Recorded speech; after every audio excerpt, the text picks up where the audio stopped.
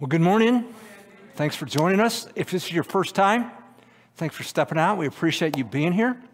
If you're joining us online, also welcome. So recently, California has been inundated with rains, and I don't know what I was reading. I was reading one article about it, and as they do, they focus on a family, specifically what's going on. And this guy said this coastal vacation home in California had been in their family since 1957. He used to visit his grandparents there. It had passed on. He was planning to pass on to kids. He had hosted his grandkids there. On this particular day, he went up to see the rains push against this house and knock it off its foundation. And he literally watched it go right down the street to where, who knows. But he was sure that it was just a matter of time before the water disintegrated that house that had been in his family more than 50 years, had been in 3 generations, and was plans for more. Yeah, it reminds us. Sometimes circumstances can push hard, can't they? And do we have any hope there, or are we just kind of at the mercy and hope it doesn't push too hard? Can we be pushed right off our foundation and float away? I want us to think about that this morning. So if you got a Bible, if you'd open it to 1 Samuel 29 and 30, we're going to go through these 2 chapters wrestling with this question: where can we turn when circumstances overwhelm us? Where can we turn when circumstances overwhelm us? Now, if you haven't been with us, let me catch up to speed real quick. For the last season, we've been in the books of 1st and 2nd Samuel. This is Israel's transition from a loose federation of states to a monarchy. What is particularly driving the people is the need for security. They're in the promised land, but they keep getting breached by opponents, Philistines and others. And they think, we need security, so what we need is a king, because that's what everybody else has. And God speaks through the prophet Samuel and says, that's a bad idea. What you need is me. And the people say, no, we need a king. Okay, God says, you're stubborn. I'm going to give you the answer to your prayer. You can have your king. What you're going to find out is you need me. So the first king is a guy named Saul. He looks good. He's a head taller than everybody. And he gets anointed, and he misses the memo. The words are chosen. You're a prince and you're a ruler, but they don't use the word for king. In other words, your king does not have absolute autonomy. Your kingship operates under God. And Saul missed that. And a couple times, he just did his own thing when he should have been listening, and God said, I'm moving on. And he picked another guy, David. Dropped the giant with the rock, that David. And he said, you're the next king.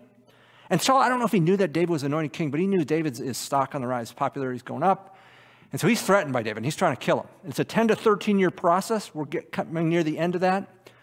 2 weeks ago, we saw David, though at times he had showed great faith, give in to fear and say, I'm going to perish at Saul's hand. And he goes and he lives with the Philistines, the opponent. And that puts him in some compromising circumstances.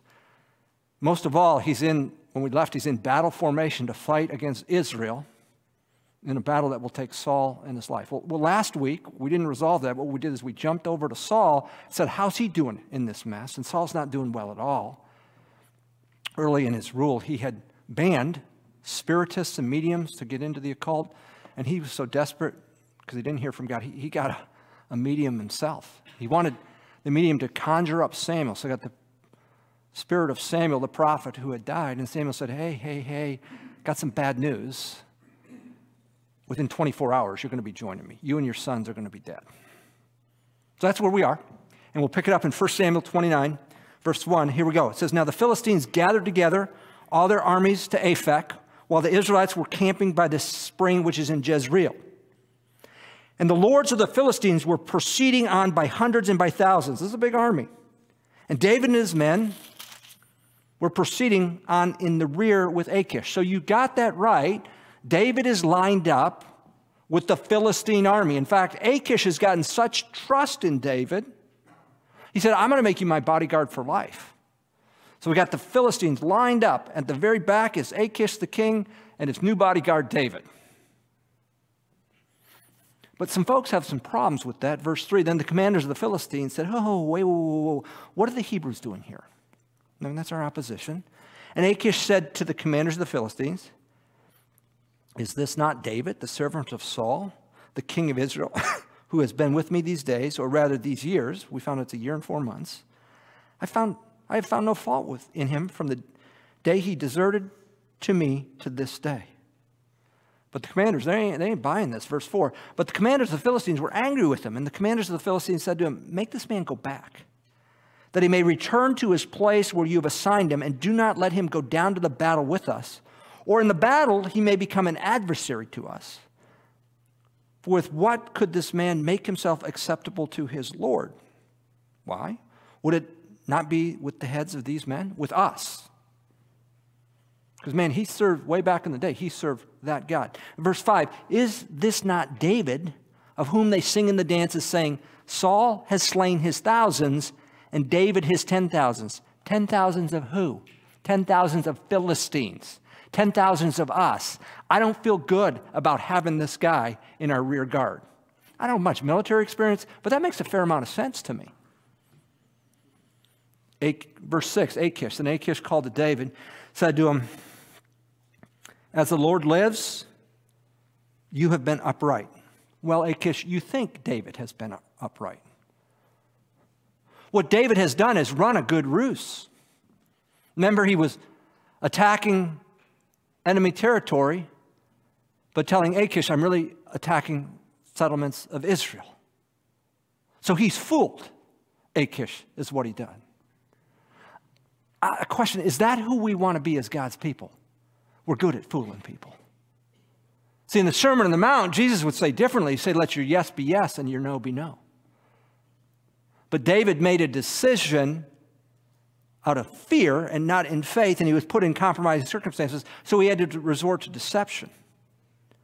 And your going out and your coming in with me in the army are pleasing in my sight, for I have not found evil in you from the day of your coming to me to this day. Oh, Achish, if you only knew how evil David had been.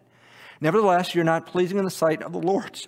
Now, therefore, return and go in peace, that you may not displease the lords of the Philistines. David said to Achish, but what have I done? And what have you found in your servant from the day when I came before you to this day, that I may not go and fight against the enemies of my lord the king? That's an ambiguous phrase. My lord the king, Achish is thinking me. For David, my lord the king is God Almighty. Dual meaning for a word. That's deceptive. That violates Jesus' saying of let your yes be yes and your no be no. But that's what happens when we do things not in faith. Verse 8, but Achish replied to David, I know that you're pleasing in my sight like an angel of God. Nevertheless, the commanders of the Philistines have said, he must not go up with us to the battle. Now then, arise early in the morning with the servants of your Lord who have come with you, and as soon as you have arisen early in the morning and have light, depart. So David arose early, he and his men, to depart in the morning to return to the land of the Philistines, and the Philistines went up to Jezreel. God worked through the commanders of the Philistines to be gracious to David. David made a bad decision. He made a decision in fear. God can't sustain me. I'm going to go live with the Philistines. It got him into all kinds of trouble. He's in battle formation against Israel in the battle that will kill Saul. And David himself had said earlier, who am I to raise a hand against God's anointed? David, you're in a bad way. God was gracious. You know who I think that's good news for? You and me. Because I don't make great decisions all the time. And I have found over 40 plus years to be God to be gracious with me. So we're in the process of transitioning from a adult pastor's ministry in Greeley, Colorado to senior pastor position in Sierra Vista, Arizona. And I'd been up front, and so I asked my boss, a senior pastor in Greeley, Pat, anything you think I ought to do before I accept this? He said, Andy, I think you ought to call the district guys in Phoenix to see what they know about this church in Sierra Vista. I said, that's a good idea. But honestly, I forgot. I accepted the position on my way, and I thought, oh, man, I should have called. So what I decided to do instead is I called down to Sierra Vista, and I just picked the evangelical free church out of the group, and I get the pastor on the phone, and I said, I'm new, coming to town, looking for a church. I'm an evangelical. Can you tell me anything? And he was great, and he started telling me about the church. Well, and he says, what line of work are you in? I don't know, because I didn't want to say I'm a pastor. He said, well, we got a lot of construction going on if you work construction. Well, maybe. Well, if you know me, I'm terrible at construction. That's not.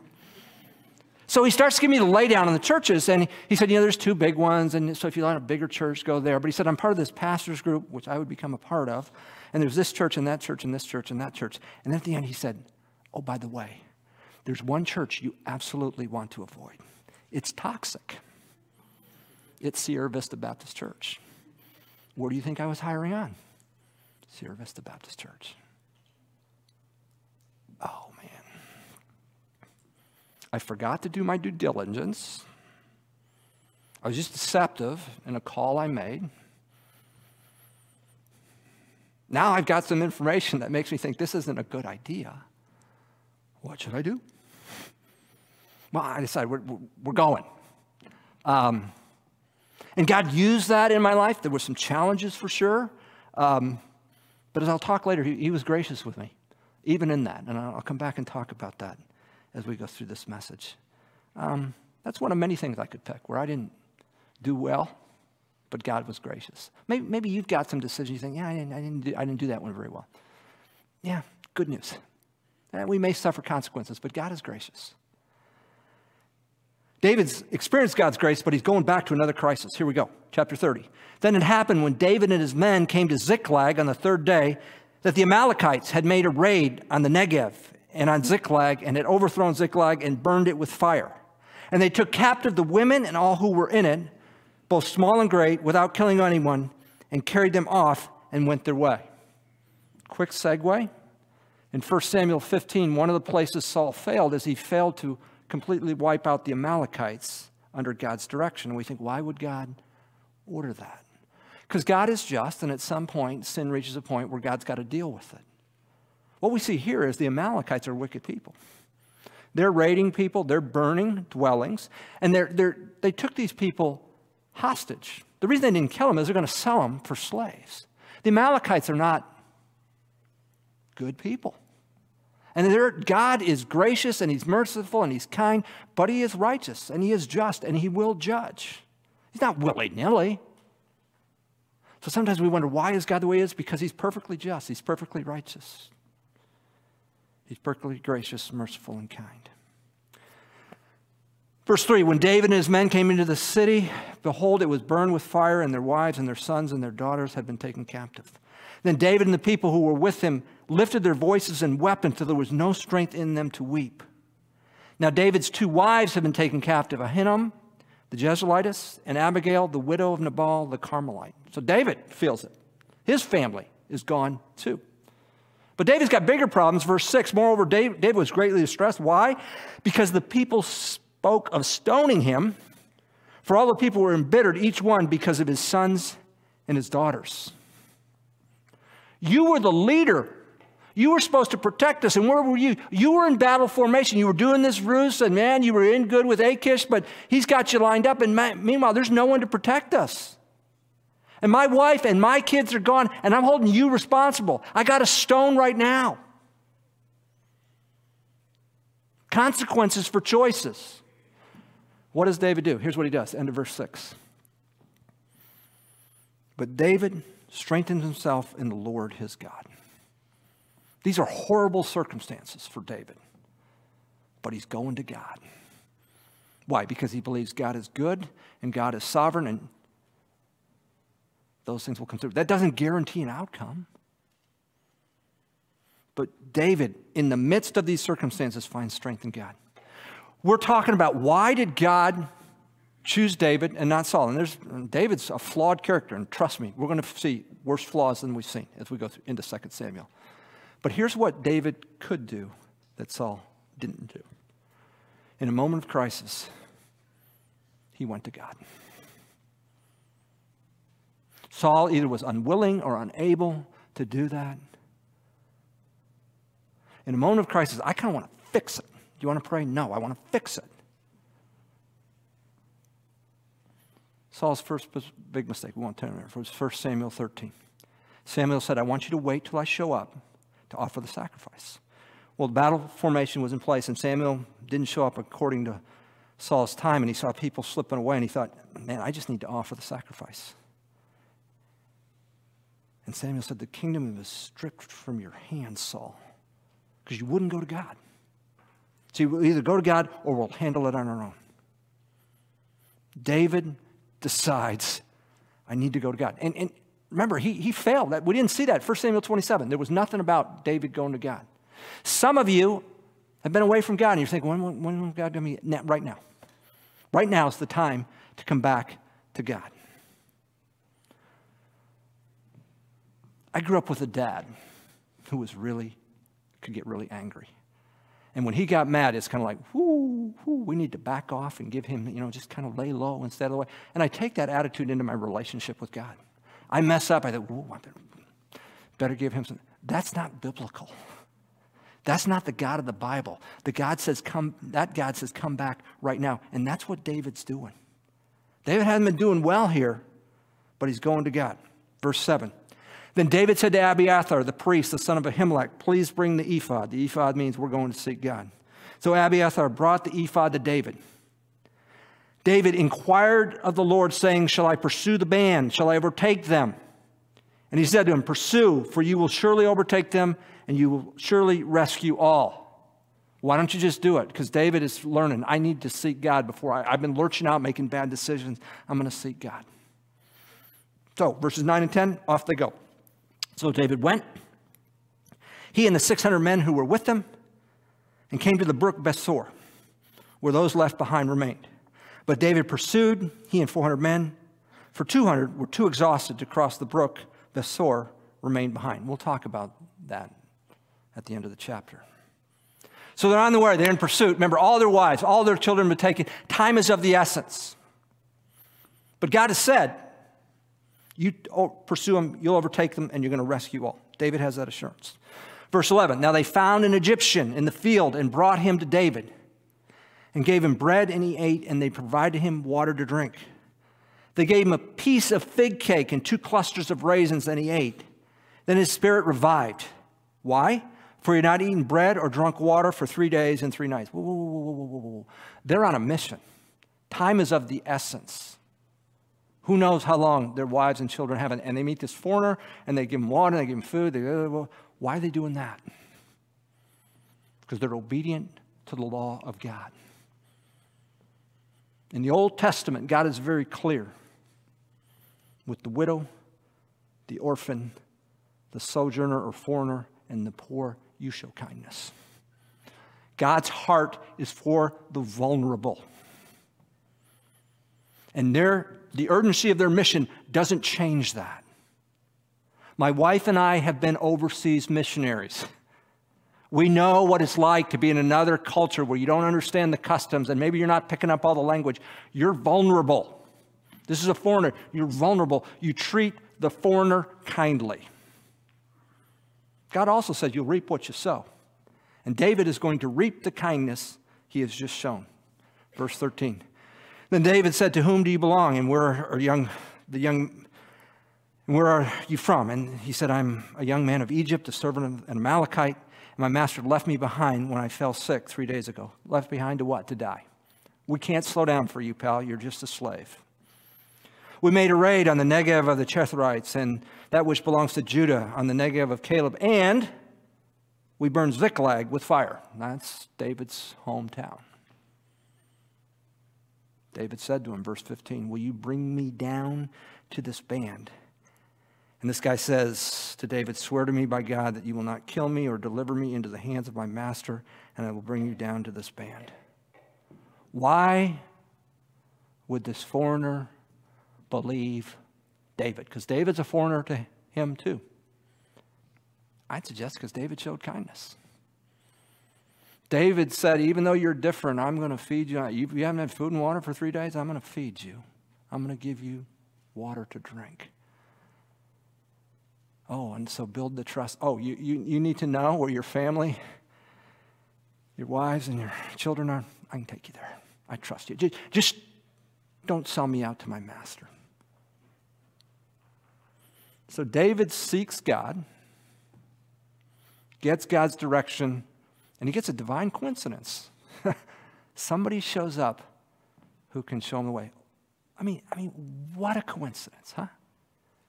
Here's what I find out when I'm praying and seeking God. I get a lot more coincidences. So let me double back to Sierra Vista. We felt like God was leading us, even though we had different information, and we went. And these guys who are part of the pastor's group, the first week, they're knocking on the door. Hey, we got a Tuesday afternoon prayer. Would you join us? I will be there. I didn't miss one of those while I was there.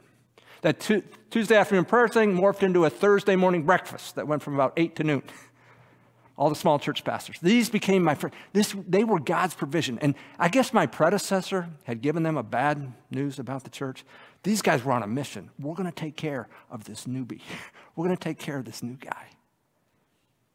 You know, if ever I'm having a bad day in the office back there and I need a reason to smile, when I left, they gave me the Message, which is Eugene Peterson's translation of the Bible. And they all wrote a note on the front jacket or the back jacket. If I need a reason to smile, I open that and read those notes. God was gracious to me through those people. They didn't have to be kind to me. They made a decision before they knew me, before they showed up, whoever the new guy is, we're going to take care of him. I'm so grateful. That's one of many kindnesses that God orchestrated in my life. And I trust he will with you. Verse 16 and 17, when he had brought him down, behold, they were spread out over all the land, eating and drinking and dancing because of all the great spoil which they had taken from the Philistines and from the land of Judah. I don't have much military training, but that seems like a really good time to attack. When the other group is celebrating and their defenses are down. And so David did. David slaughtered them from twilight until evening the next day, and not a man of them escaped, except 400 young men who rode on camels and fled. So David recovered all that the Amalekites had taken and rescued his 2 wives, but nothing of theirs was missing, whether small or great, sons or daughters, spoil, or anything that had been taken for themselves. David brought it all back. So David had captured all the sheep and the cattle, which the people drove ahead of the other livestock, and they said, "This is David's spoil." David wasn't making particularly good decisions. And he'd worked himself into some pretty bad circumstances. And those circumstances had the potential to overwhelm him. But as we look at David's life, we have a lesson reinforced. Where can we turn when circumstances threaten to overwhelm us?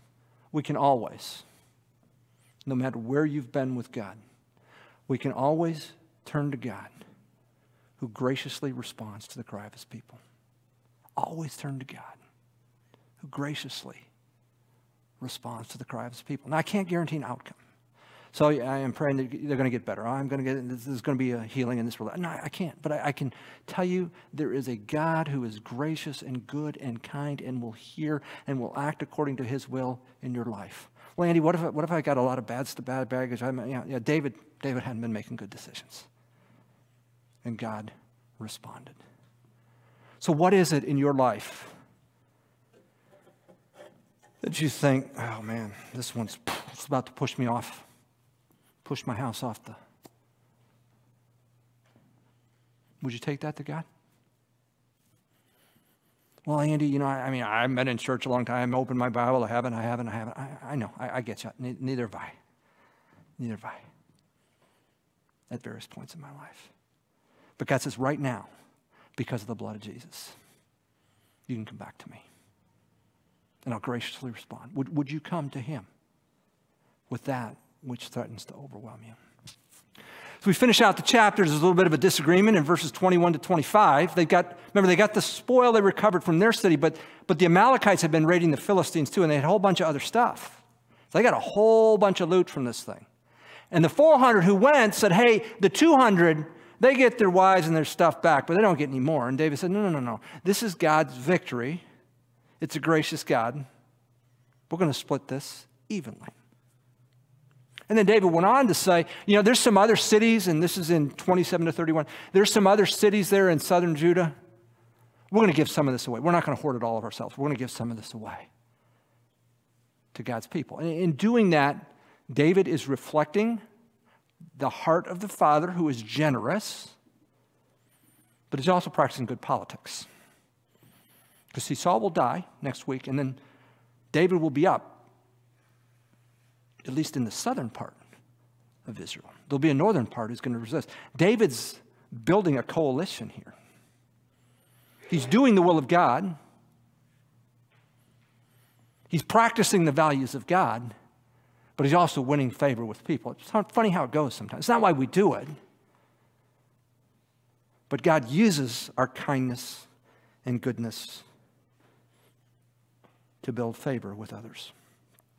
So we've been talking about a gracious God who looks beyond our failings. And God's grace and his mercy is ultimately shown in Jesus. See, all of us rebelled against God half. God, you go your way, I'll go my way. We do our own thing. The Bible calls that sin. 2,000 years ago, Jesus came according to the plan of God and lived the life we're supposed to live. Complete submission to the Father. Right up to the point, he was nailed to the cross in a mockery of a trial. But according to the plan, he rose again on the third day to forgive your sin. And if you'll trust him, he'll forgive your sin, and he'll give you that access to God. Even though you have a bad past or I have a bad past, Jesus said, I give you access. And in overcoming death, he showed he's capable of dealing with whatever you're facing. So in this particular sequence, Jesus' friend Lazarus has died. He's been in the tomb 4 days. He's gone to see both sisters. Both sisters said, Jesus, you've been here. My brother'll still be alive. Jesus, roughly said, do you believe in me? Oh, yeah, we believe in you. And so there's a little bit going on. Jesus weeps when he comes to the tomb, and people say, I don't know. He healed the sick, but he couldn't heal this guy. And then Jesus says, tell you what, I want you to roll the rock back. Whoa. He's been in there 4 days, one of the sisters. He's going to smell bad. He said, what did I tell you? If you believed in me, see the kingdom of God. Right before he calls Lazarus out, he prays this prayer. And I think it's important for you and I to see it. So they removed the stone. Then Jesus raised his eyes and said, Father, I thank you that you have heard me. Now catch this. I knew that you always hear me. So why are you praying, Jesus? But because of the people standing around, I said it. Why? So that they may believe that you sent me. They might believe that I have power over everything, including death. They might believe that even though this guy's been in the tomb 4 days, I can say the word and he'll come out. I heard one guy speak on this. He said, it's a good thing he specified Lazarus on that, because we don't know how many people would have come out of that tomb.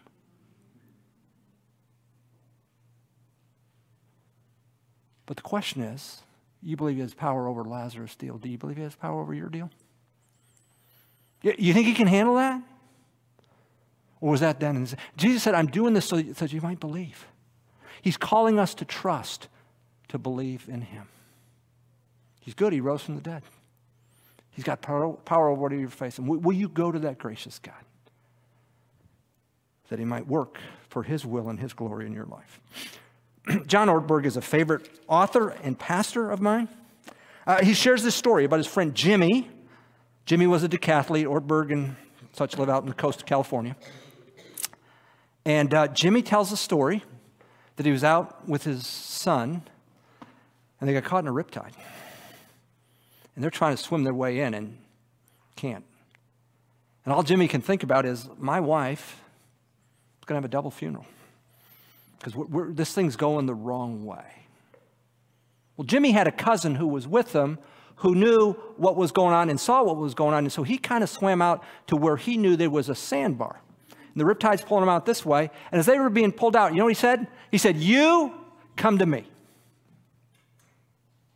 Instead of fighting that riptide, you let that riptide bring you to me. Okay, you know where I'm going with this. You got some stuff going on and you're fighting it. Jesus is out there saying, you come to me. You let those circumstances bring you to me. This is the one who said, come all who are heavy laden and weary, and I'll give you rest. You come to me. with the stuff you got going on, will you come to Jesus? Will you let that riptide push it to him who's waiting? See, when circumstances overwhelm us, we've got a God who graciously answers his people. Would you pray with me? Our Father in heaven, we're grateful for this word, this example of David. Flawed, for sure. For sure. Making bad choices, yep, for sure. Facing some tough consequences, yeah, he was.